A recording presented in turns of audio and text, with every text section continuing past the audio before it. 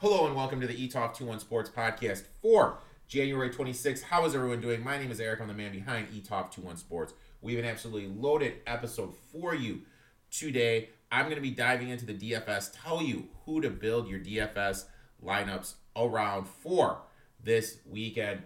Plus, David, aka Better DP21, him and I are going to share our best bets for the NFC Championship game. And Gino will have his horse racing picks for Pegasus World Cup. And Dalton Snell will come on to talk about the Milwaukee Bucks firing David Griffin. First of all, though, I got to apologize for missing last week. Old Uncle Rico, keyword in that sentence is old, had to have a little minor leg procedure done and was recovering. So my apologies for missing last week. I was on the shelf and it sucked. I couldn't move. I was in bed. For me, it was awful. But we're back this week. We should be going strong. Unless another medical emergency comes up. Actually, I shouldn't say medical emergency. It really wasn't a medical emergency. So my apologies for missing last week. But let's not waste any minute. Let's jump right into it. We're going to start now talking some fantasy football. Obviously, with the smaller slate, these are the slates where when you do your cash games, you can stack. Because normally we have to remember in the regular season, I'm not a big proponent of stacking. But in tournament play, I like it. And in playoff play, I like it. So obviously, I'm going to be stacking in this slate of games because of the limited. There's only 4 teams. Now look at the quarterback position. We got Jackson. We got Mahomes. We got Purdy. We got Goff. I really think a lot of people are going to go to Jackson or Mahomes. They're going to be the most popular quarterbacks, and rightfully so. But however, when you listen to later on in the podcast, you'll see why I am not going to take Mahomes. You're going to also hear in a little bit why I'm not going to take Jackson. What I'm going to do is I am going to take Brock Purdy. The reason I'm going to take Brock Purdy is this. I expect a bounce back game. Tough weather conditions last week against the Packers where he really wasn't able to throw the ball or receivers throwing on. The Lions are elite against the run. I think they're going to be able to keep CMC in check, thus force Purdy to make more throws. You make Purdy make more throws. That is the key when defending the 49ers. And I think that's what the Lions are going to do. And because the Lions are so bad at the secondary, they're going to bleed production. So I like Brock Purdy. That way I get all the production in the receiving game. All the production from Ayuk, Kittle, Debo if he plays. So I really like that angle. That's what I'm going to do. Now, if you watch the eTalk 21 sports show or you looked at my TikTok page, you know there's one running back I absolutely love. We're going to the Gus bus. Give me Gus Edwards. Chiefs are 27th DVOA defending the run, and I really think this is the key to the matchup, the path to the victory for the Ravens. Lean on the run, control the clock, keep Mahomes on the sidelines. Last 5 games, not counting the Chargers game because of the players sitting out for the Chiefs. Cook, 18 for 61. Mozart, 8 for 31. Mixon, 21 for 65. White, 22 for 145. Harris, 4 for 12. So the last 5 backs, they have ran for 326 yards, 68.8 yards per game, allowing 4.5 yards per carry. Harbaugh's going to lean on this run game. He's going to keep Mahomes on the sideline. The next one we're going to at the wide receiver position, look, we're taking St. Brown of the Lions. 49ers do a lot of zone coverage against zone defense. St. Brown averages 2.84 yards per route run. Lamore is going to be inside when the Lions go to 3 wide receiver sets. He is 6 in corners in yards allowed this season.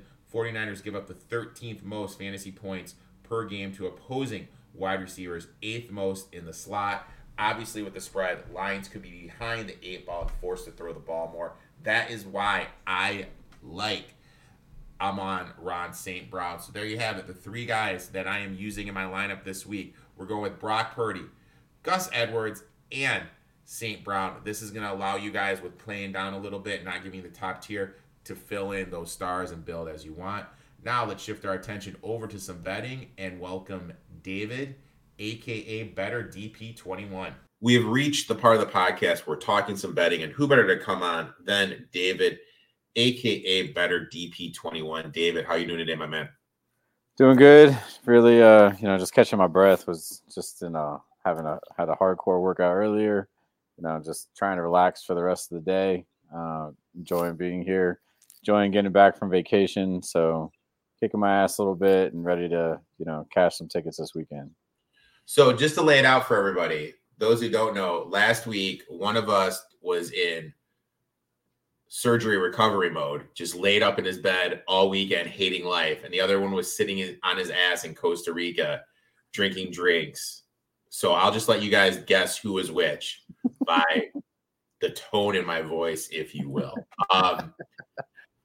Serious note, glad you're back. Hope you enjoyed it. It was your birthday weekend. Hope you had a good time. Definitely. For those listening for the first time, this is how it goes. David gives a first half bet. I give a player prop. David gives a full side. And I give a full side. David, you're the guest. Why don't you kick us off, my man? All right, yeah. So first game that I'm looking at for the first half is actually going to be Lions and 49ers. And I'm looking at the first half total of 25.5. I'm looking at the over 25.5. So my model average is showing this to be upwards of 31, close to 32, 31.5, 32 points, depending on how you want to round that. But basically, we're getting, close to a very, 6 to 7 point margin here on that number. This opened at 24.5. So it's already bumped up in the week by a point. I like that the line is moving in our direction. Overall, the way that I look at this is pretty straightforward, right? Like the Lions are going to be able to pretty much run the ball, I think, against the 49ers. 49ers rushing defense is actually their weaker point at their overall level of defense. They have a better passing defense than they do rushing defense. And then the opposite is true of the Lions. They have a better rushing defense than they do passing defense. And these numbers are very identical. So everything I'm talking about here is just based on overall rankings, that I can get and glean from overall season going into postseason here. And, so it's kind of where it's at. 49ers should be pretty much throwing the ball. Lions should be running the ball. They should be using the running backs as an extension of that pass and rush. And, I just really like where this is at overall. Both of them offensively are top 5, close to top 5, both rushing and passing offenses. I expect them to want to go up and down the field pretty quickly. So I think they get out to a good start. I think this is going to be one of those back and forth type of games. They're going to want to air it out. They're going to want to put points up early and often. So, I really like the edge again. Like I said, getting about a 6 to 7 point edge over the book line right now. Really good position. I like where the line has moved in our favor throughout the week. So give me the 25.5 over for the first half. I like that. I think this game's going to shoot out. Like you said, I think the 49ers defense, especially against the run, is a little, I don't know the word I'm looking for, can be attacked. Yep. And if that happens, what that is going to do is it's going to force Warner to come up and then leave Laporta open, and Warner's elite covering the tight end. That's going to open it more. And we've made a ton of money fading this Lions secondary. So I think this game has a potential to blow out in terms of points. And it's going to be 7 degrees. It's going to be nice. It's going to be no wind, less than 10 mile per hour, perfect weather. And my player prop goes into that. And this is the one that just doesn't make sense to me. When I saw this line, I absolutely had to take it. David Montgomery, plus 170 anytime touchdown. Montgomery was 5th in the league in carries inside the 20, 5th in the league red carries inside the 10, and 6th in the league with carries inside the 5-yard line. Montgomery leads the Lions with red zone carries in the playoffs. Also, if they get down there, I think Campbell is going to be going for it. I think he's going to be pushing the pedal definitely to the metal. in the red zone going for it, thus leads to more opportunities because he knows he has to come away with sixes when he gets down there, and he can't come away with threes. Also, he's gone over this total 4 of his last 5 games. I like David Montgomery anytime touchdown plus 170. That's really great odds. I love the plus dog money on that. As my dog is over here now as a sign. So the dog loves the dog. Dog loves a dog. David, what is your side, my friend?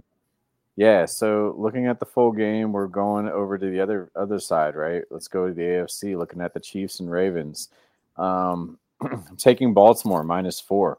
This line opened up at -3. You know, some of us were able to jump on that line, but others of us that were, you know, on a beach having a margarita or something weren't able to look at these lines that early. So right after, actually, I don't mean to cut you off. Okay, yeah, no, you're good. You're good. I don't mean to cut you off, and I apologize for you, but I should ask you this at the beginning, and it just hit my head right now. You're a Bills fan. Yep. For question 1, do they need to get off McDermott? No. Because here's a stat. Here's a stat, and Bryce from the I Need It Sports Pod, whose podcast I was on last week, had this stat. If a player and coach, which I found amazing, if a player and coach don't win a title in their first 5 years together, they've never won a title. That's but this year it's Lamar's 6th year. So Lamar and Harbaugh have a trend to buck that trend. Interesting trend. Okay. I find that interesting too. And, the reason that I'm saying no is because Josh Allen to me is still one of the top 3, maybe top 5 players in the league, depending on your argument. And as long as we have him, as our QB, the Bills always have a shot to run it back to this level and to get there. So, I know we have a lot of moving pieces this offseason. It's going to be a lot of interesting things with our defense and, but our whole offensive line is coming back. I mean, that I'm aware of. And, we may have some shuffle pieces on offense. Let's see what happens with Diggs again. The Diggs drama, come August is always something. And, but yeah, I remain confident, just seeing the way that you got Allen and you've got a healthy Allen for the majority of the year and you got a healthy offensive line, the way that Cook started to break out, I don't see why they couldn't run it back, get up to the level that they want to get to. So I hate it. And I know we're going tangent a little bit here, but my whole thing is that, you're just going to hear people be like, oh, the Bills window is closed. This might've been the last year. And it's like, no, not when you have Josh Allen. It's not that case. I mean, you need a great quarterback. You have a great line, great running back to boot. Cook, I think, started to flash what everybody expected of him too. And I expect the team to run it back. Next question, and you touched on Diggs. Did they move him? Possibly. I mean, I'm sure he got pretty frustrated toward the end of the season with, targets and workload and all that kind of stuff. Receivers are drama queens. What do you want to say about that, right? They're divas. They want the spotlight. They want the ball. I think if he's smart, then I think he stays in place because honestly, we had a lot of great other, secondary receivers that were starting to step up. Shakir, other names like that really were, showing their worth and their value. And, I think if he was to go to any other place, who is it? I'm blanking. Belichick. No. I was thinking of who is it? Brandon Cooks. Yeah. He would end up like a Brandon Cooks, like going to another team at that point.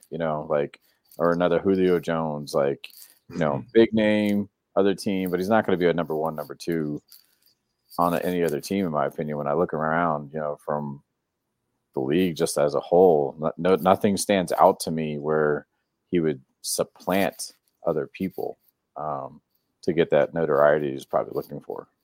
Now, last question. Yep. You want Joe Brady back? Who? Oh yeah, definitely. Okay. Now, after that quick Bills talk break, let's go back to our regular scheduled program. Tell us why you like the Ravens here minus the 4, my friend. Yeah, thank you. So first of all, again, model average here. I'm looking at the Ravens to win this game. You ready for this? By 2 scores, by 10 points. That's what my model average is showing right now. So again, we have about a 6-point edge on the book line right now, and this did open up at -3 earlier in the week. Another great, direction of line movement in our favor. Especially on some of the sharp books like Pinnacle and stuff like that. So, I really like where that favors us. Ravens across the board, top 5 in rushing offense, rushing defense, passing offense, passing defense. The Chiefs have weaknesses at rushing defense and their rushing offense. I mean, we really held Pacheco in check last week. They actually, in my opinion, got a little lucky with Kelsey just being wide open. I don't know how every year that man is just running free somewhere toward the end zone. I don't understand how people lose that man. But point is, the Chiefs have more weaknesses with the run game than they do in the passing game. So I'm going to look for the Chiefs to pass the ball versus run. I'm going to look for the Ravens to remain balanced and be able to, run, exploit matchups. I mean, it's very interesting because you're talking about 2 mobile quarterbacks. But, obviously Lamar, I think, is the more mobile quarterback in comparison. And because he has such a better rushing presence than Mahomes, and the Chiefs have such a weaker rushing presence, just overall, I think Lamar is going to exploit that. I think they're going to use him and Gus and go 1-2, 1-2 all the way down the field. And, then they'll hit their tight end with Likely, and they'll hit, some of the other receivers. Beckham will make an appearance, things like that. But I really like overall just the overall defense of the Ravens being stronger, as well as their rushing game being stronger to control the ball, control the clock, and ultimately win this game, likely in the second half. I think the first half remains pretty close. That everybody, from those lines that I've seen in the first half, it was nothing to really, exploit there. Point and Vegas totals for my model are right on par. Same with the lines sitting at 3 for the side for the first half. So staying away from the first half, go full game at the -4. You got a better edge, about 6 points, for what my model is saying, to win by 2 scores. I really think the Ravens are going to exploit KC. I think they're going to walk it in or rush it in, into the Super Bowl. I love that bet. Just a couple more things. I'm going to piggyback off you because I have this bet too. Okay. Chiefs struggle against the run, allowing 114.9 yards per game, allowed $1.86 to the Bills. I don't think they're going to be able to stop the run. Allen went for 12 for 72. What is Lamar going to be able to do running the ball? You mentioned Kelsey. The Ravens have Hamilton. Hamilton is elite covering the tight end. They are 8th DVOA against the pass. They're allowing only 42.3 yards per game to opposing tight ends. I think they're going to be able to take out Kelsey. Humphreys is back. You shadow Rice. You can't run with Pacheco. That forces Hardman and MVS. I think it's just a great matchup. I think they're going to use the run game and just keep Mahomes on the sidelines. I absolutely love this bet. This bet a lot, my friend. Mine, and you know what? I know I'm wearing a Lions hat. Call me a homer. I don't care. Give it to me. Lions +7. We saw it tick up to 7.5 with the Debo news. But we really don't know if he's going to play. And if he does, how effective is he going to be? He was just at practice, and it was a no contact limited practice.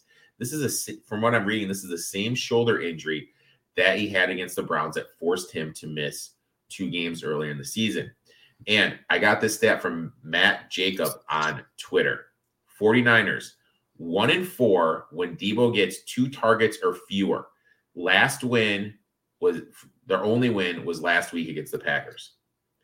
When Debo starts and finishes the game, they're 10-3 ATS. When he doesn't start or leaves early, 0-5 ATS.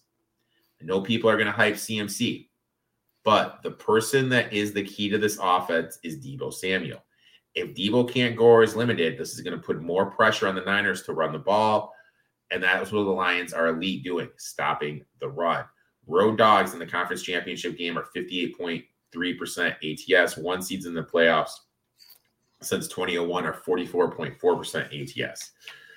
You can run on this 49ers team, like you mentioned before. They're only 15th DVOA defending the run, allowing 4.2 yards per rushing attempt. Last week, the Packers rushed for $136, and the Niners have given up 103 rushing yards per game their last 3 games. Lions have the 4th best rushing attack per DVOA, averaging 132 yards per game and 4.5 yards per attempt, which is 5th best in the league. I think the Lions will be able to run the ball, thus taking more pressure off of Goff and allow him to throw it.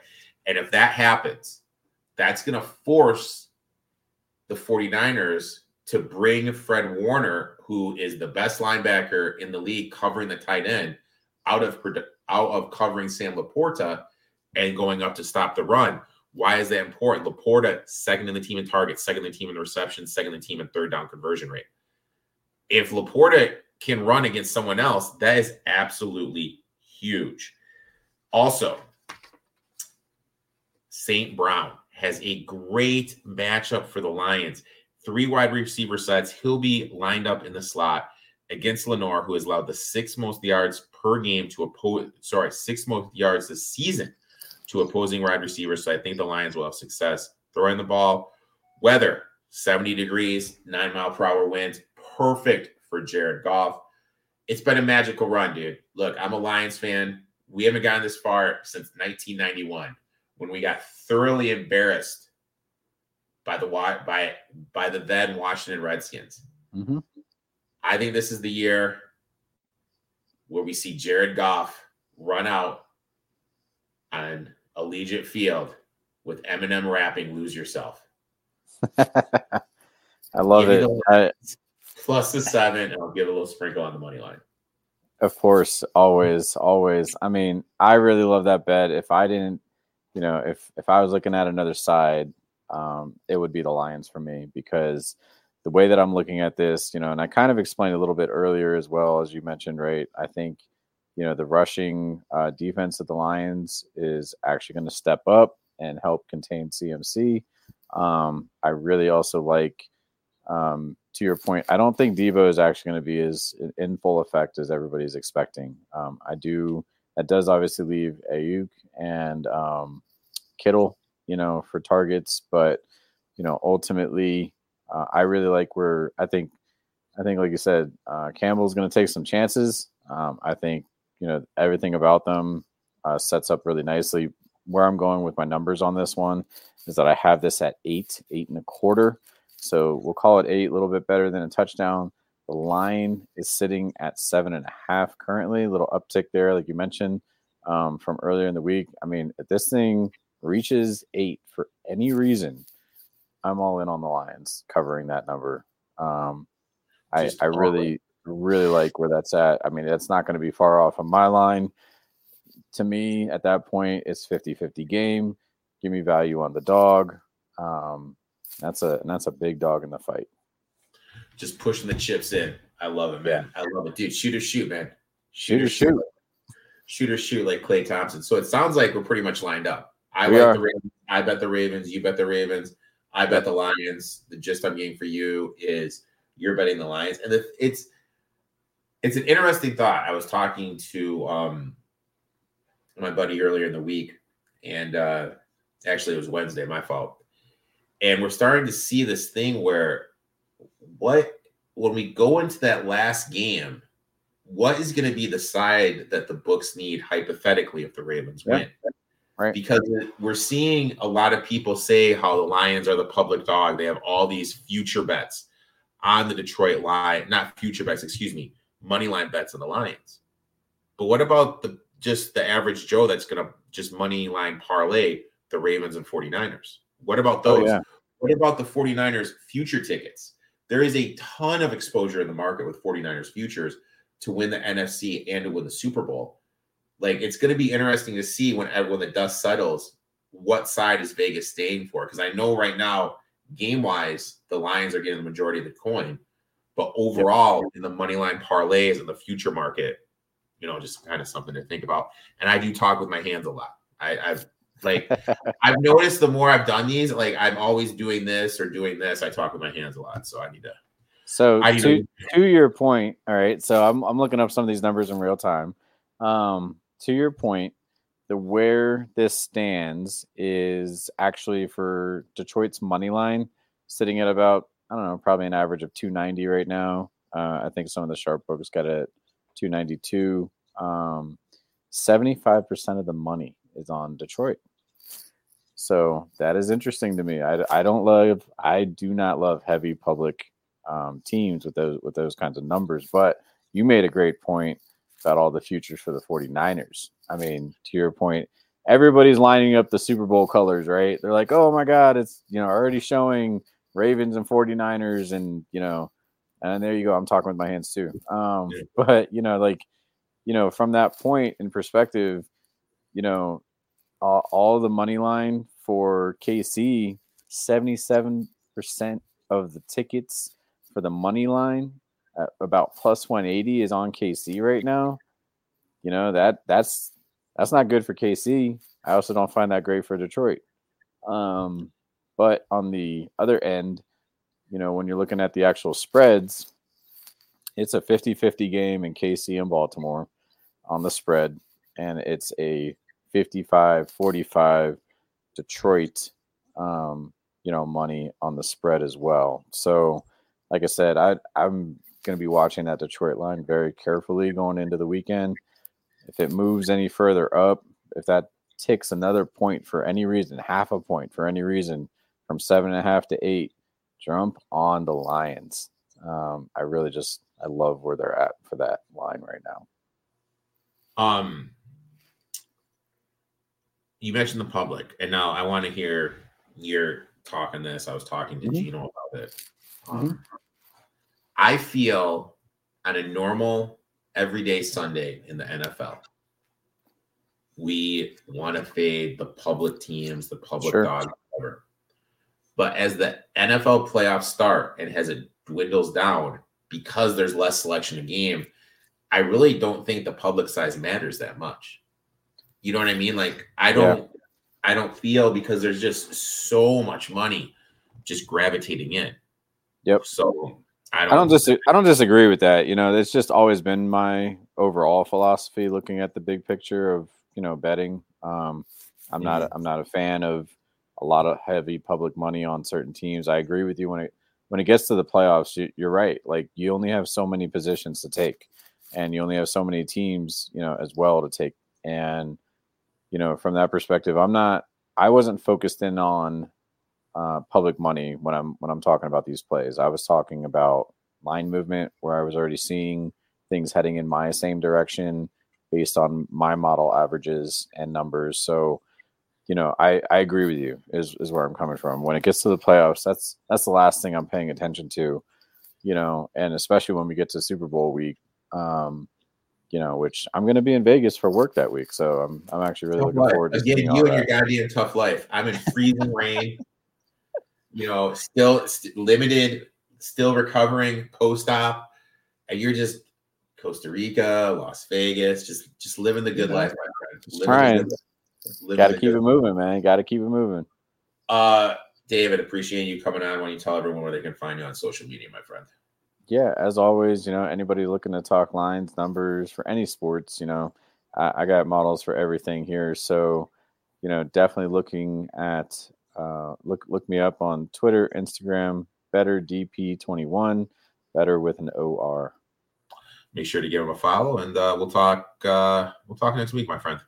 All right, thank you, sir. Make sure to give my boy David a follow at BetterDP21. Now let's shift our attention over to the association. Big news this week with the Milwaukee Bucks moving on from Adrian Griffin. And let's welcome a first-timer, Dalton Sell, to the podcast to talk some NBA. We've reached the part of the podcast where we're going to be talking some NBA, and we had big news this week with the Milwaukee Bucks firing Adrian Griffin And we have a first timer coming on the podcast whose brain I'm really excited to pick. Dalton Sell from BehindTheBucksPass.com. Dalton, how you doing today, my man? I'm good. How are you? I'm doing good. Doing good. A little warm here in Chicago, high 35. So, ice is melting. So don't have to worry about slipping. So that's great for me. Obviously, huge news coming out of Milwaukee with them firing Adrian Griffin. What was your first reaction when this news broke? I was shocked. I was completely shocked. Like, I knew it hadn't been a perfect ride, but I felt like the Bucks were definitely going to ride it out for the season and just see, what improvements can be made at the trade deadline. That was really the big thing. Was I felt like if changes were coming, they were coming at the deadline. So when I got the notification, hey, Griffin's out, I was stunned. So very shocked. Now, when Griffin signed on, obviously this Bucks team was different. The big trade, sending Dame there for Drew, hadn't really taken place yet. Do you feel if Drew Holiday was still on the team that this trade would have happened? The firing, you mean? The firing, excuse me. My bad. The firing, my fault. From everything that I've read, been so many reports the past few days, they hired Griffin partially because he was the guy that they picked, the team picked, like guys like Giannis wanted and stuff, but they reportedly expected to take a step back. Like they were like, okay, we might regress a little bit so we can bring on a inexperienced coach who can develop a little bit. But like you said, once that Dame trade went down, everything really changed. And it was kind of like, hey, we can't really afford to sit back. So definitely, I think if Holiday was there, I do think that no matter what their record was, Griffin still would be there. So the Dame trade really changed everything from what I've read, for sure. I look at it like this. When I first heard this is what was going through my mind, what happened for this move? They started the season slow, 30-13 when they fired him. Second best record in the East. Why now? What happened for them to decide this is a time we have to pull the trigger and fire Adrian Griffin? It just felt like things really weren't clicking, from everything that I've read behind the scenes. Players weren't really buying into the system and the schemes. And it seemed like the players were kind of taking control of those things. Like they would be like, hey, coach, we should do this and this instead of what we are doing. I know one of the big things was starting the season with Brook Lopez not in the drop defense so much. And the players were like, no, that's kind of where we should use him. That's why he was the defensive player of the year runner-up last year. So players couldn't really get into the schemes. Some of that is personnel. I will say the Bucks aren't the strongest built defensive team. Lost Holiday is the big one everybody talks about, but even Javon Carter and Wesley Matthews leaving in free agency, two key guys from last year, they just don't really have the personnel to play that kind of defensive scheme that he wanted to. So it just made for a bit of an issue. And Griffin had some in-game stuff you could tell sometimes, frustration from the players because things weren't working or they wanted to try something different. So it just felt like it wasn't meshing how they hoped it would. Now, Terry Stotts was on the staff at the beginning of the year. Great relationship with Damian Lillard. We all know Lillard was very public about him wanting to go to Miami. Obviously, there was an incident at practice. Now Terry Stotts is gone. Was this kind of like the first crack in the Bucks and Griffin's relationship? And should that situation have been given more attention? I do think so. I do think it was kind of an odd situation because the Bucks brought him in. It wasn't Griffin like, hey, I want to bring him in. And I read from, I believe it was Mark Stein said that if Terry Stotts didn't get fired or didn't get let go or didn't quit, he'd have been the coach of the Bucks 2 weeks ago. So it felt like the Bucks kind of brought him in to be this backup plan if they did fire Griffin like this. So it definitely raised some eyebrows when Terry Stotts left. So there were two sides. Some people were like, oh, well, Stotts is kind of soft. And then some people were like, oh, maybe Griffin is, something's going on that he's defying this well-respected coach who's worked with this superstar and has been around for a long time. So it was definitely an eyebrow raiser, especially because, I thought he was a great addition. I was really excited to see what he could do back with Dame. and what he could do with Giannis in the offense. And it was definitely an eyebrow raiser. So I think that it might have kind of laid the groundwork for people to keep an eye on this situation for sure. To me, Giannis looks insanely frustrated with how stuff is going this season. He's acting out in ways we've never seen before. You know, a perfect example is after the Pacers game when he chased down that game ball. Do you think, like you mentioned before, Giannis sat in during the process? And how I understood it, and I may be wrong, it came down to Nurse, Kenny Atkins, and Griffin. With Giannis basically signing off on Griffin and the success that's going on with Philly having Nurse, do you think this is causing the frustration we're seeing from Giannis this year? I think it's just more so the team's overall struggles. Part of that could be due to Griffin and the schemes and all that, but it just kind of feels like they haven't meshed as well as they have in previous years. I say that as they have the second best record in the NBA, but things just haven't clicked as seamlessly. Part of that's because you're bringing in, Damian Lillard. I remember when they brought in Drew Holiday, they got off to a really slow start because they were trying to implement that piece in there. And, as the season went on, things got clicking a bit more. And it feels like that's what's happening now. They're started off slow, but they're still winning. Part of that's because of the easy schedule. I think they've had one of the easiest schedules to date. But just frustration all around, with Middleton on the minutes limit early in the season. It felt like that kind of hindered him a little bit because he was having to do more. Dame kind of unsure where to put the pieces and where to be and things like that. And that's no small thing, trying to come together with the best player that you've ever played with. When the trade went down, everybody's like, oh, they'll hit it off instantly. Giannis and Dame, they have the potential to be, but you can't just put them together and expect them to go crazy every single night. So I definitely think there's some frustration there, more so just with the losses the team has had and the fashion that they've lost, because they've had some bad losses this year against teams that they should have beaten. But I feel like he's kind of, I don't want to say to blame to that. A lot of people are blaming him for letting go of Nick Nurse. From what I've read, he really wanted a former player in there. Yeah. So I kind of understood the angle with bringing in Griffin. And that's why I think having Doc will help. I think Doc and him can click a little bit because Doc was a very good player. So I think there's frustration there, but I think, as always, winning cures all. If Doc comes in and he's like, hey, this is what we got to do, and everybody buys in and they start winning games, things will be good. Like we saw last night, the Bucks came out, Cleveland, very good, very nice, a lot of energy. Giannis had a 30-point triple-double. Dame in a groove, Chris Middleton dunking, and, it just seemed like the energy was up. So I think the frustration can be there, but for the most part, things are good. And they covered. For me, they covered. That was the big thing for me last night. They covered that 6.5. Yes. I think one of the big things that I look at, I'm a coach in my spare time. This is Griffin's coaching staff. What is Rivers going to come in and be expected to work with this coaching staff that he has no ties to, no trust with? Or do you think we're going to see him slowly adding on some assistants he's worked with in the past that are currently employed? Or is this coaching staff going to stay intact? From what I've heard, they're definitely looking at high-level assistants to bring in. I think maybe they might even call Terry Stotts and be like, hey, what do you think? You maybe want to come back under Doc Rivers? I can't confirm that, but I know they're talking about him bringing one assistant with him. The name is jogging my memory. He's a high-level guy. He was with him with Philly. So I think they're definitely looking to add guys. I don't know if they'll keep the entire staff. I think maybe a couple of those people might stay.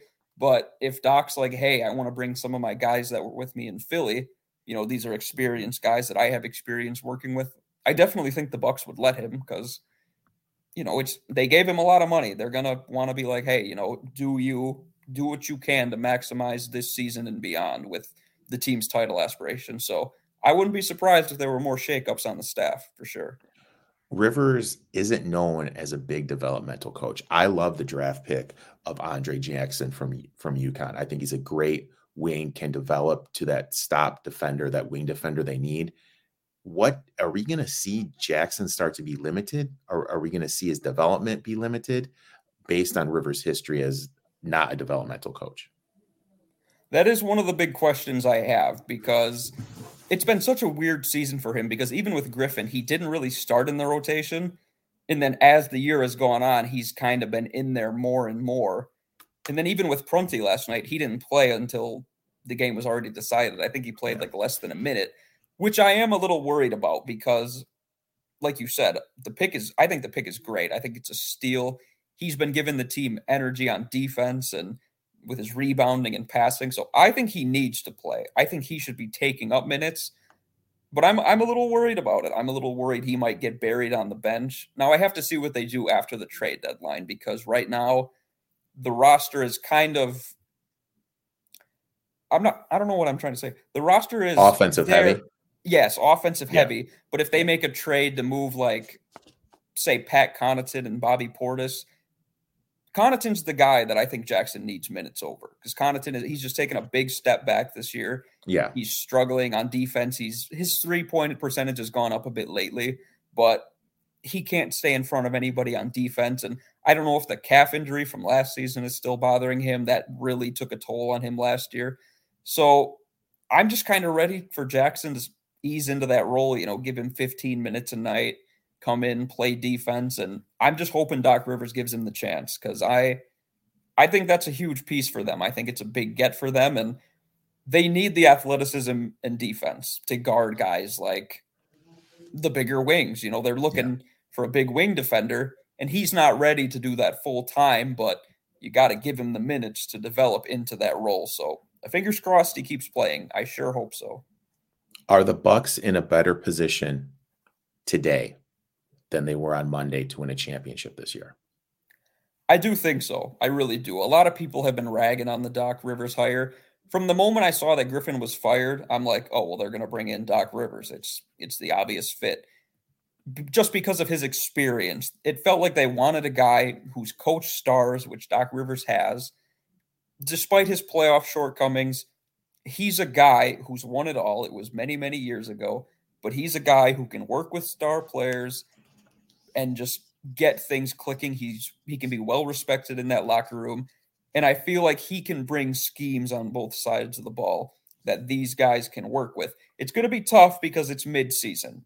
Something like this rarely happens, where you fire a rookie head coach, bring in an experienced head coach who I don't think he has much experience with anybody on this roster. I could be wrong, but it's going to be tough. I think there might be some growing pains right away, but I do think they got better, just because it felt like Griffin's inexperience was showing a lot, whether it was in-game management of things or adjustments or schemes. It just seemed like this wasn't the type of hire that the team needed. Like, even when they hired him, even before the Dame trade, I wasn't really high on it. I was like, I wanted Nurse just like everybody else, but I wanted somebody with experience in there, because you have a title window with Giannis. Giannis isn't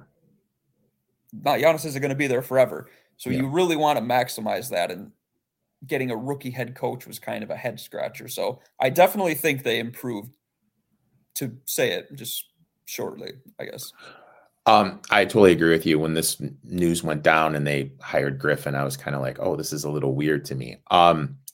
Lastly, will this firing of Griffin hurt Giannis's legacy? We've seen in the past, we've seen Jordan make a coaching change, went on that run with Phil Jackson. We've seen Magic move on from Westhead, got Pat Riley, Lake Show was born. If Giannis doesn't win another title this year or next year, is this going to hurt his legacy? I don't think it'll overshadow what he has done. I do think winning cures all, as you kind of said. Like, when the Bucks lost Jason Kidd, nobody really talks about that now, because the Bucks went on to win a title. Giannis went on to win a couple MVPs and a Defensive Player of the Year. So you really got to win. And, it's a tall task. Everybody points to Doc's playoff shortcomings and all that. Nobody thinks they can do it. I think they can. They just have to. They just got to come together and dial in. And I truly think that if he can get this team over the hump, shake that Doc narrative, and just win, people aren't really going to remember it. People from the outside, they're going to start that coach killer narrative. I don't really buy into that. I think a lot of people just kind of throw that around to try and throw Giannis under the bus. But no, I don't think it'll hamper his legacy unless it's just just a dumpster fire, like something they just completely go off the rails or something like that, which I don't think will happen. Now, if they get to the end of this season and, maybe they fire Doc Rivers at the end of this season, I could see some justifiable coach killer narratives coming out. But for now, I don't think so. I think I want to see where things play out. And if they can win it all, I think that'll just evaporate. Dalton, I'd like to thank you for taking time out of your day, coming on the podcast, talking some Milwaukee Bucks basketball. Why don't you tell everyone where they can find you on social media and what they can expect when they visit your website, beyondthebuckspass.com? Yeah, you can find me on Twitter or X at Sell_Dalton, SELL_Dalton. And at Behind the Buck Pass, just cover the Bucks, rumors. We got a big trade deadline coming up, so a lot of trade content coming out, guys we want to see. Certainly going to be a lot of Doc Rivers content and, just stuff for the fans. We do everything for the fans, so swing on by. It's a great site. That piece you wrote about PJ Washington, it was like you're reading my mind. You wrote one, I think, over the summer, why they should get PJ Washington, like reading my mind. Make sure to check that stuff out, and we'll talk soon, my friend. I've had my eyes on him for a while, so I still wouldn't be mad if he came through that door, but I don't know. Please make sure to give Dalton a follow and X at Sell_Dalton. Also, make sure to visit the website beyondthebuckspass.com. You can follow that on X as well on Beyond the Bucks. Great guy, knows his stuff. Make sure you give that guy a follow and give his website a follow as well. Now, let's shift our attention over to some horse racing, and let's welcome Gino, aka it's me, Gino B, the host of the very successful That's What G Said podcast of the show, so we can talk some Pegasus. We have reached the part of the podcast where we're going to be talking some horse racing. Big weekend of horse racing with the Pegasus World Cup down at Gulfstream. Who better to come on than Gino Bicola, host of the That's What G Said podcast. Gino, how you doing today, my man? Man, doing well. It's a really good card on Saturday at Gulfstream. Sometimes, the big days can have some shorter fields. There'll be a really heavy favorite in a race that some horses don't want to face. You'll get a field of 5, a couple of them throughout the card. 13 races on Saturday at Gulfstream. Every single race has at least 9 horses entered. And I think from races 6 on, that's when all the stakes races start. All of them have at least 10. The late pick 4, all fields of 12. 12, 12, 12, 12. Just huge fields. Great races, some opportunities in the pick 4s, pick 5s, pick 6s. Warm Heart with Ryan Moore and Aidan O'Brien is the morning line favorite in the World Cup Turf Invitational Stakes, and he came up just short in the Breeders' Cup Filly and Mare Turf. Literally just ran in December in Hong Kong. Will the travel there, is that something we should look at when we cap this race? Is that going to affect his chances tomorrow in the race? That's a very good notice by you, Eric, because Warm Heart is, as you mentioned, she's a filly. She was in the Filly and Mare Turf. So she just turned 4 right now, and then a couple weeks ago is a New Year. So she's a newly turned 4-year-old filly. And the race that she's in, it is the turf. She's not in the Filly and Mare Turf. She's facing the boys in this race. So first off, she's facing the boys and older horses, like older boys. She's also doing it after that travel. Look at her travel before. She was in Ireland. She was in the UK. We saw her race at York and then at Longchamp. She comes to Santa Anita. From Santa Anita, she goes to Shaw Tin, and then she comes back here. That's a ton. Having to do all of that and be at a very short price, she's definitely a favorite that I think you're right for taking a shot against and maybe playing underneath. She's very, very classy. So I could see her being, if the way I would try to beat her, she wouldn't be a horse that I don't like at all completely. If you're playing tries, exactas, I could super stuff like that. I could see her being in, the second and third, fourth spots, but on the win end, she might be a horse that's worth taking a swing against. Could she be a horse where we play everyone on top and then her underneath in an exacta? I don't necessarily know if that would be the best wager, because she could as equally run like finish third, finish a close fourth, especially on the grass like this. I think you would maybe find a price or two horses that you would like in the race, and then you can use her underneath along with a few others.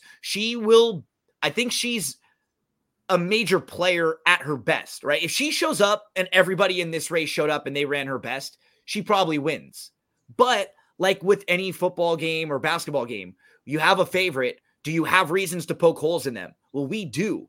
All of this travel, having to deal with facing the boys now, and she's just turning again older. She did face older, obviously, in the Philly Mare Turf, but this is just going to be a different ball game for her with all that travel. She's also probably best going a little bit longer. If you notice her races, you see the bulk of them at a mile and a half, mile and a quarter. And this is at a mile and an eighth. So just a little bit different. They might be going a little bit quicker early than she's used to. The tempo just might be different. So plenty of reasons, I think, to play against her, Eric. An interesting long shot in this race from your neck of the woods out in California is Web Slinger. Morning line, we're looking at a very juicy 15-1. Ran second at the Hollywood Derby, losing by a neck. Could this horse be a long shot? Could this horse shock the world? Is this horse live in this race? Web Slinger is my top pick in the race. I sent you a little write-up. You sent me some questions that you were going to possibly ask. And then I just sent you that completely separate some of the horses that I was looking at. And Web Slinger was one of the horses that I gave out, was my top pick in this race. What I love about Web Slinger, you know what you're going to get from him. He is a deeper closer, but he will always make his late rally. He will always sit back, and he'll always pass half the field, most of the field. In his last 10 starts, he has 3 wins, 3 seconds, and 2/3. And the other time he didn't run well, he finished 4th, and he was only beaten a length that day. He always shows up. He just needs the races to have a little bit of early speed, a contested early pace, and that'll set up for him. Now, if you look at the way this race shapes up, you do have from the outside Main Event, who's probably the one to catch. And Main Event just went wire to wire in his last 2 races. So he's really sharp, and he will try to do that. I do feel like in this race, there are 2 or 3 others that will probably make life difficult for Main Event. So the way you want to look at it is Main Event, Web Slinger, 2 opposite styles of horses, right? So if Main Event runs well, it's probably not going to set up great for Web Slinger. If Main Event's getting pressured early and there's somebody else that goes to the lead, or maybe I know Main Event was one of your other questions, so we can kind of maybe incorporate it here, or we can bring it back up if you want later. But Jerry the Nipper was in the same race with the Main Event last time. I could see him getting a little more aggressive and trying to be more forwardly placed. He got stuck in traffic. And a lot of times when a horse will get in traffic, their following race, their riders and their trainers will want to try to overcompensate.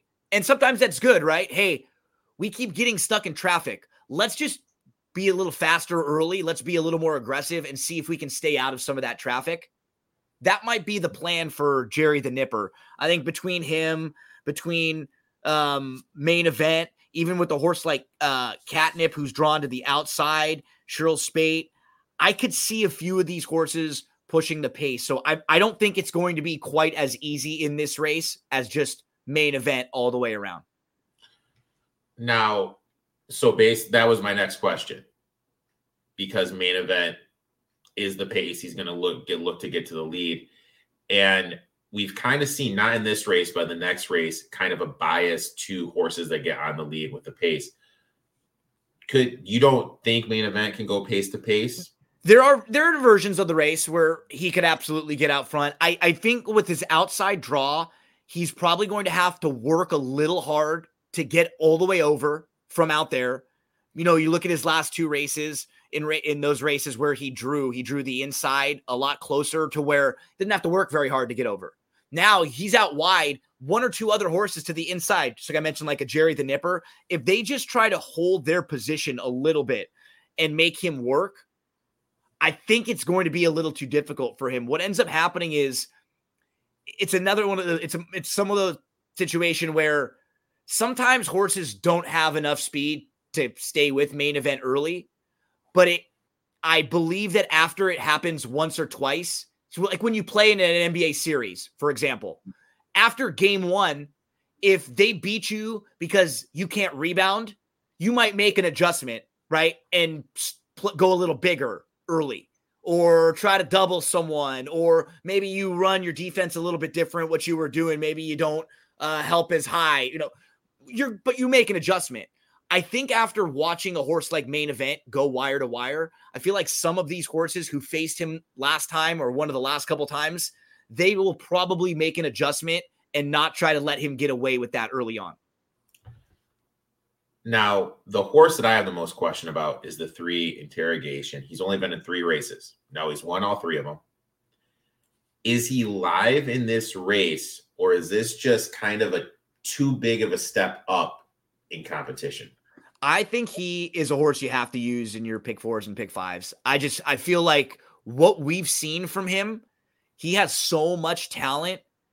I know when people are watching your shows, a lot of time they're watching a lot of other sports and they're, big sports fans. And it just reminds me of one of those players who's really talented, but he has these little injuries, right? A guy like Anthony Davis, even, who, I think it gets overblown sometimes, but you see great players who, gosh, you wish if they didn't have to race, and then it's almost like the race will take so much out of them that they need a few months off, and it's hard to string it together.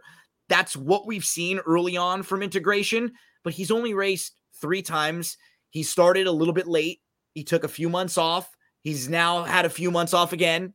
And his upside is so great that I don't want to leave him out of exotics. I'm going to be using him in because I think there is a chance that he is the goods.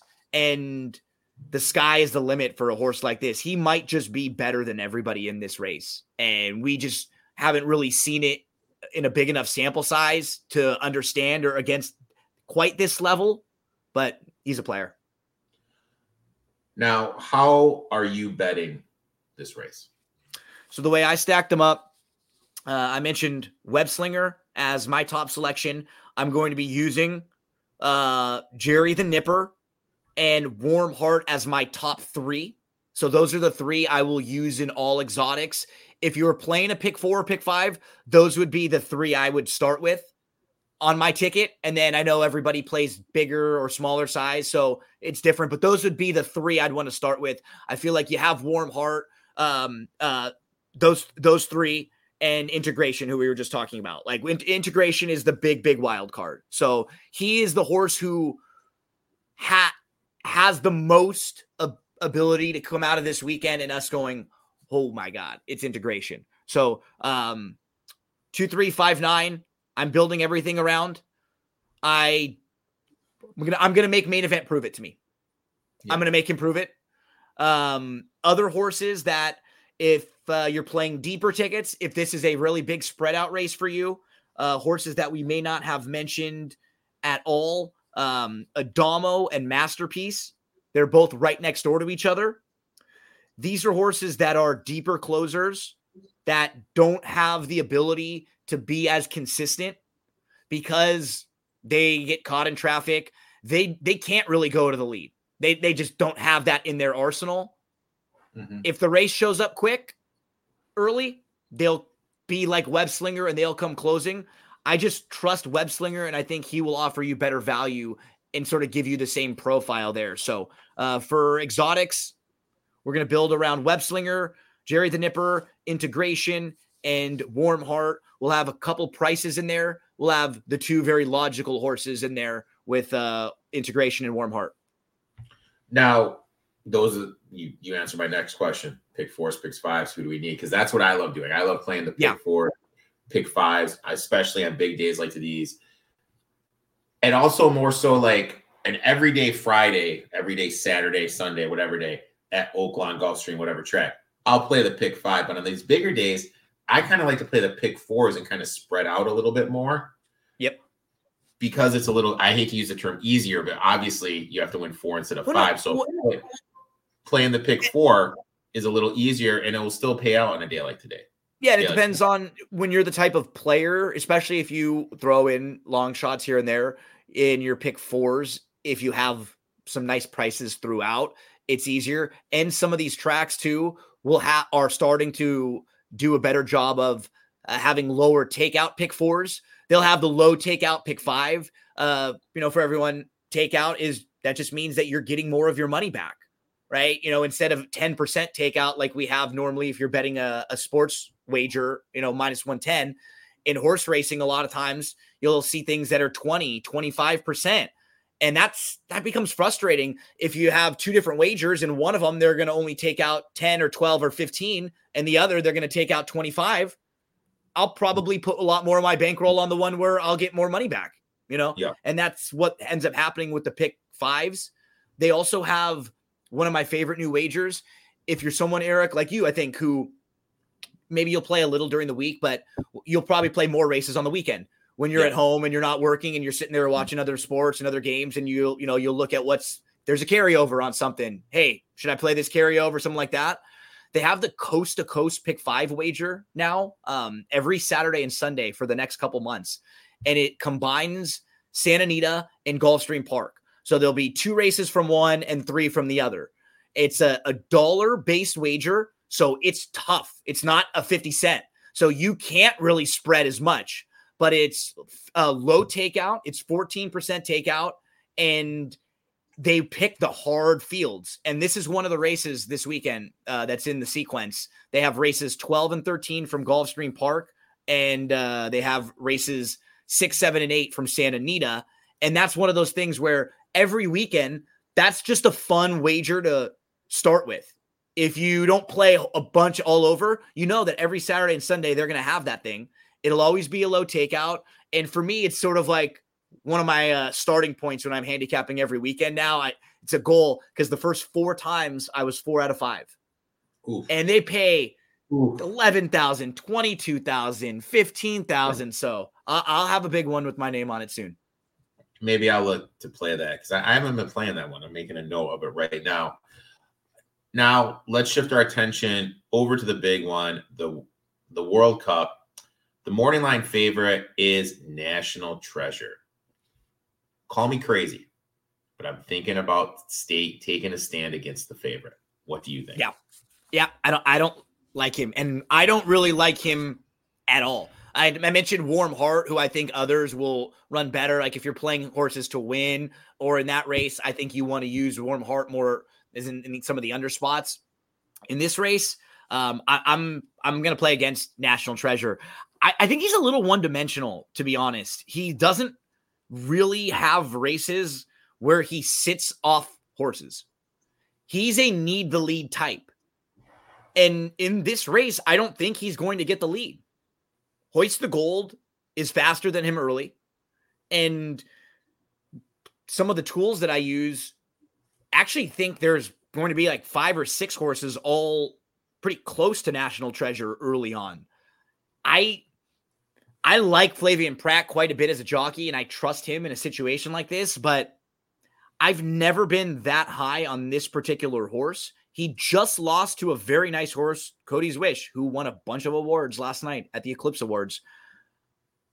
In this particular race, though, I don't think he's going to get the trip that he got last time out. I feel like at least Hoist the Gold will be pushing him early. There'll be a horse like First Mission who shouldn't be too far out of it. We also have Skippy Longstocking from the outside, who was not too far behind National Treasure early in the Breeders' Cup Dirt Mile last time out. He's going to be right to the outside of him again. So horse who I've never thought that much of. He won the Preakness, and that's sort of the reputation he lives off. But it wasn't a very strong edition of the Preakness. Actually, what was supposed to happen in the Preakness, First Mission was supposed to run in there. He got scratched a few days before that race. Yep. And he's been out. He was out of training and off. He didn't race from April to October.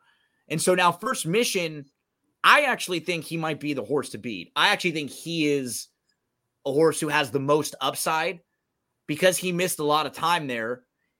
And now he's back. He might still be able to take steps forward that I'm not sure if National Treasure is going to take a step forward off of his most recent races.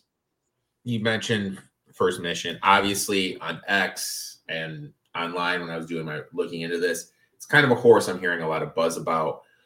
You mentioned it, was out till October. Before that, won the Lexington Stakes at Keeneland, out until October, won his first race back. But then when he got the step up at the Clark Stakes at Churchill Downs, he almost won it, didn't win it. How much should we worry about that? Or is that, that was Churchill. We're down in Gulfstream Park.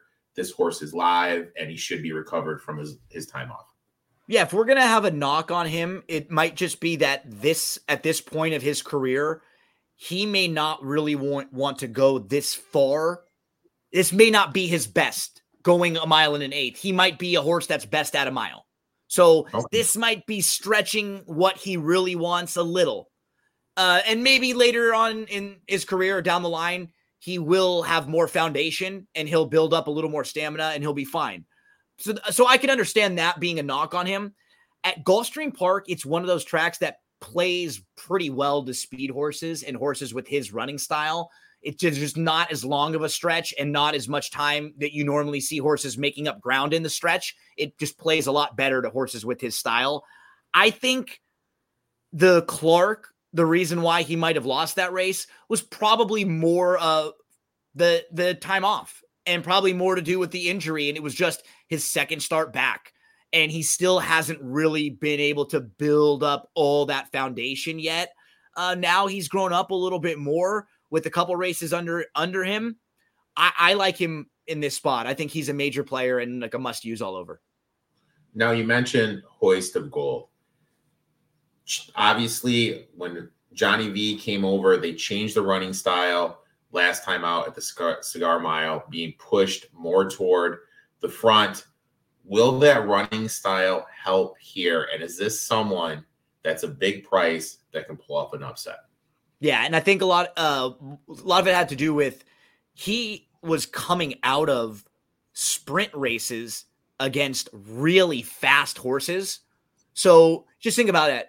If you're running and training with a bunch of sprinters and then you go and run more of a marathon, you're going to be way out in front, right? It's all going to be about the stamina. Can you stick?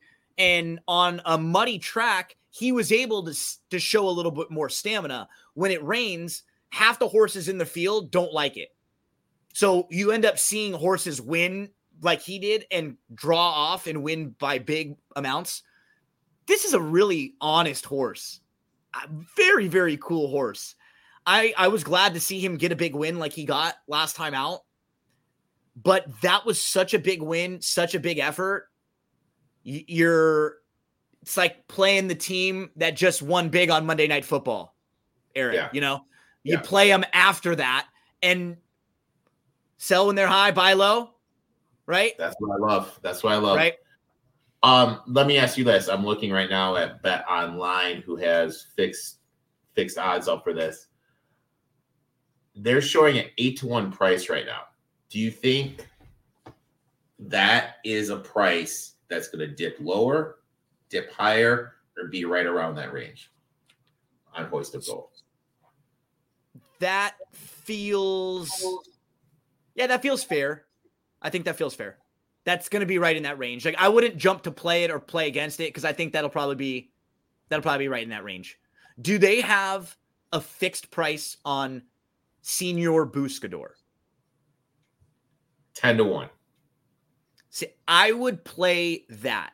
And we're going a little bit off script here, but this is kind of another question that you were going to ask me when you were talking about how I'm betting this race.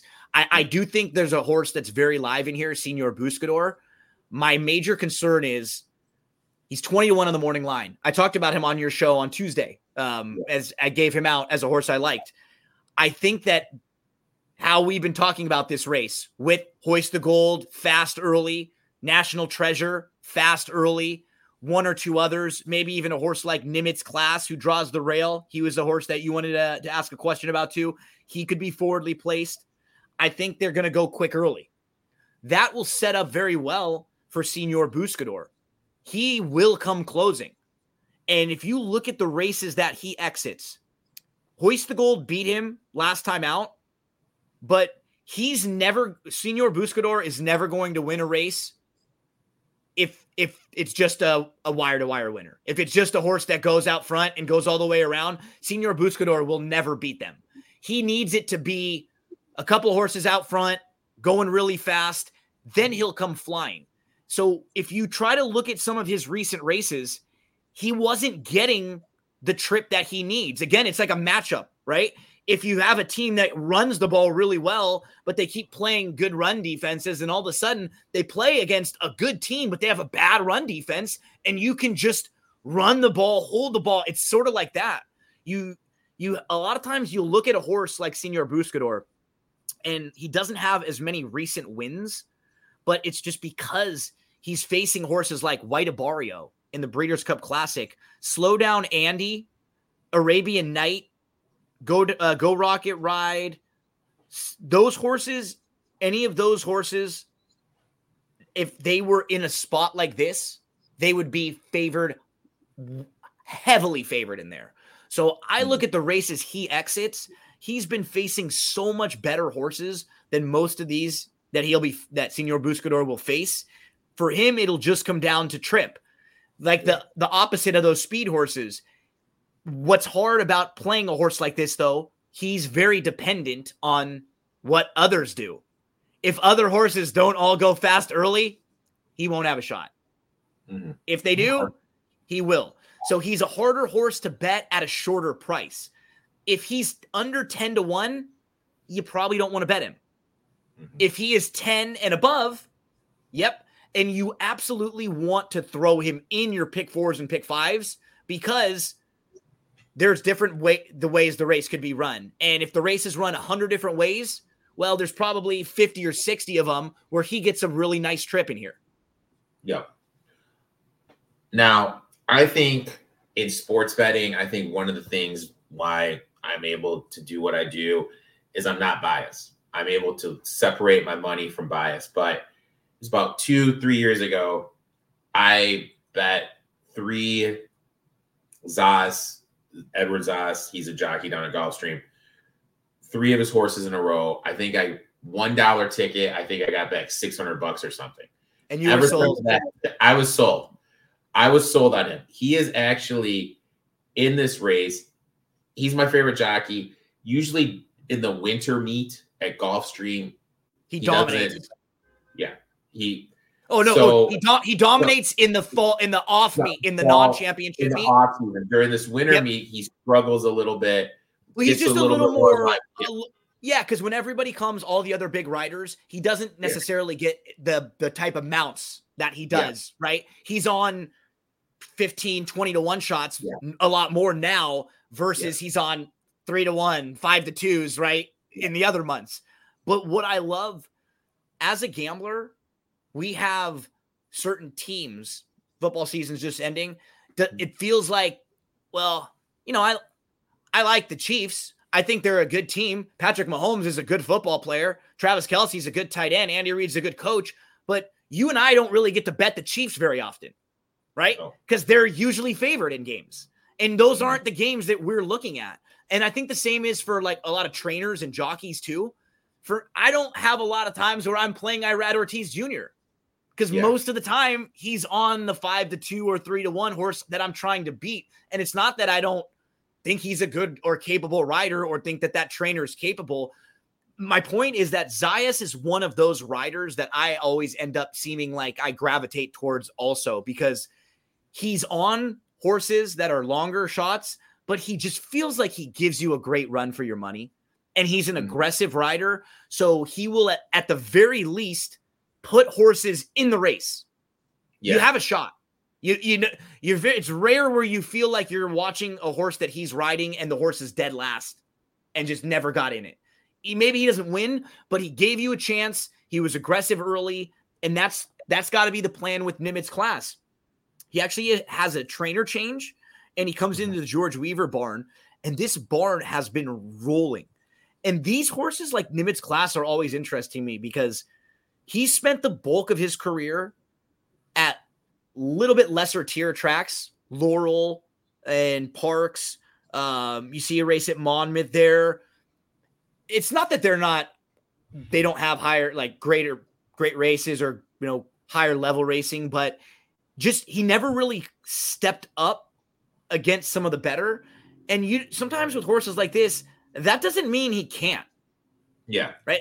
It doesn't mean he can't be competitive in this race. It just means he hasn't, because he was for a barn that's based out there, because his connections don't run a lot of races at Gulfstream. And so if you aren't a trainer that's comfortable going other places, you're probably not going to send your horses there, even for the biggest races. You'll keep them in, maybe a little bit softer spots. This horse has won 11 of his 21 lifetime races. He's super honest, and he should be able to save ground from the rail. And the trainer change is very interesting to me. And I agree with you on Zayas. I think as a gambler, if I look at Zayas aboard a horse and that horse is 10 or 15 to 1, I think he's going to give me a shot. I love playing him when he goes to other tracks too. When he goes to other tracks, people don't know him. The name, he's not a national name. He's not a Joel Rosario or someone who goes here, Gaffleon. Like, people know when those jockeys travel. He doesn't quite have that yet. And for gamblers, that's a good thing. How are you betting this race? Key race, like you mentioned, in all of those exotics, right? Pick 4s, pick 5s, any type of pick 3s, anything you're closing, you're going to be closing it right here in race 13, because this is the last race on the card. The horses who I absolutely need in my exotics, there's 3 of them. First Mission, we mentioned, Senor Buscador, they'll be totally opposite ends of the spectrum. First Mission should be close up early. Senor Buscador, he'll be coming from way out of it. And the third one is Trademark. He will be sort of in the middle. So from a style standpoint, I will hope that First Mission is sitting second, probably sitting third. I'd love to see Hoist the Gold on the lead, National Treasure and Hoist the Gold kind of pushing each other, and then First Mission not far behind them. Then I want to see Trademark sitting in about 5th. Just not too far behind First Mission. And then after everyone else, Senor Buscador is going to look like he's in a race all by himself, but way back behind everyone.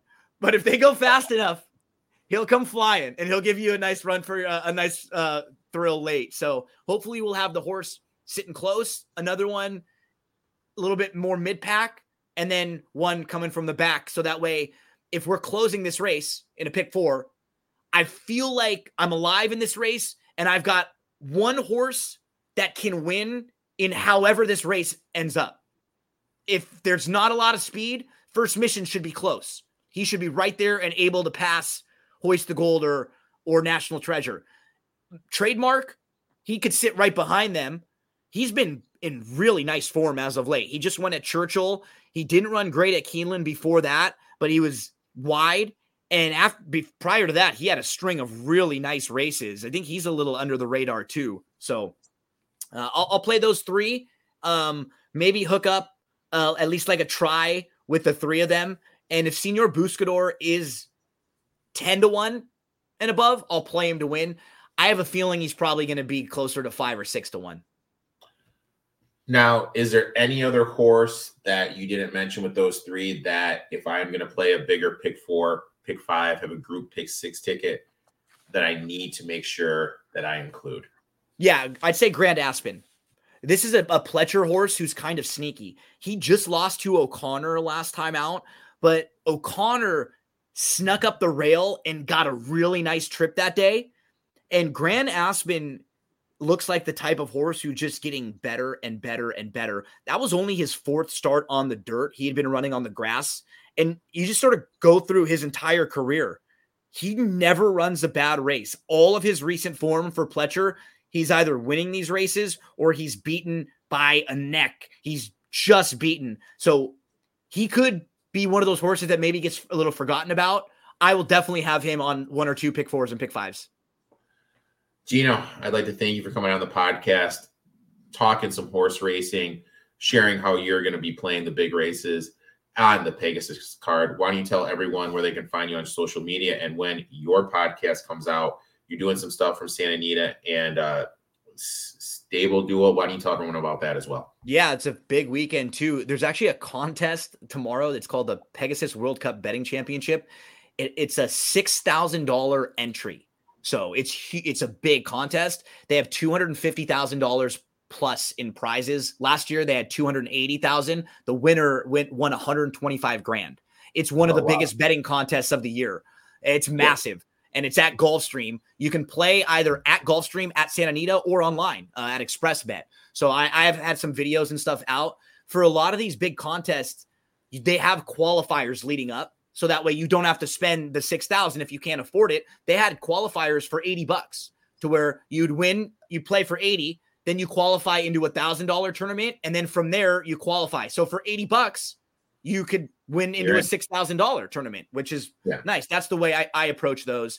And that's what G Said podcast. Anywhere you get your podcast. Been posting a lot of stuff on social media.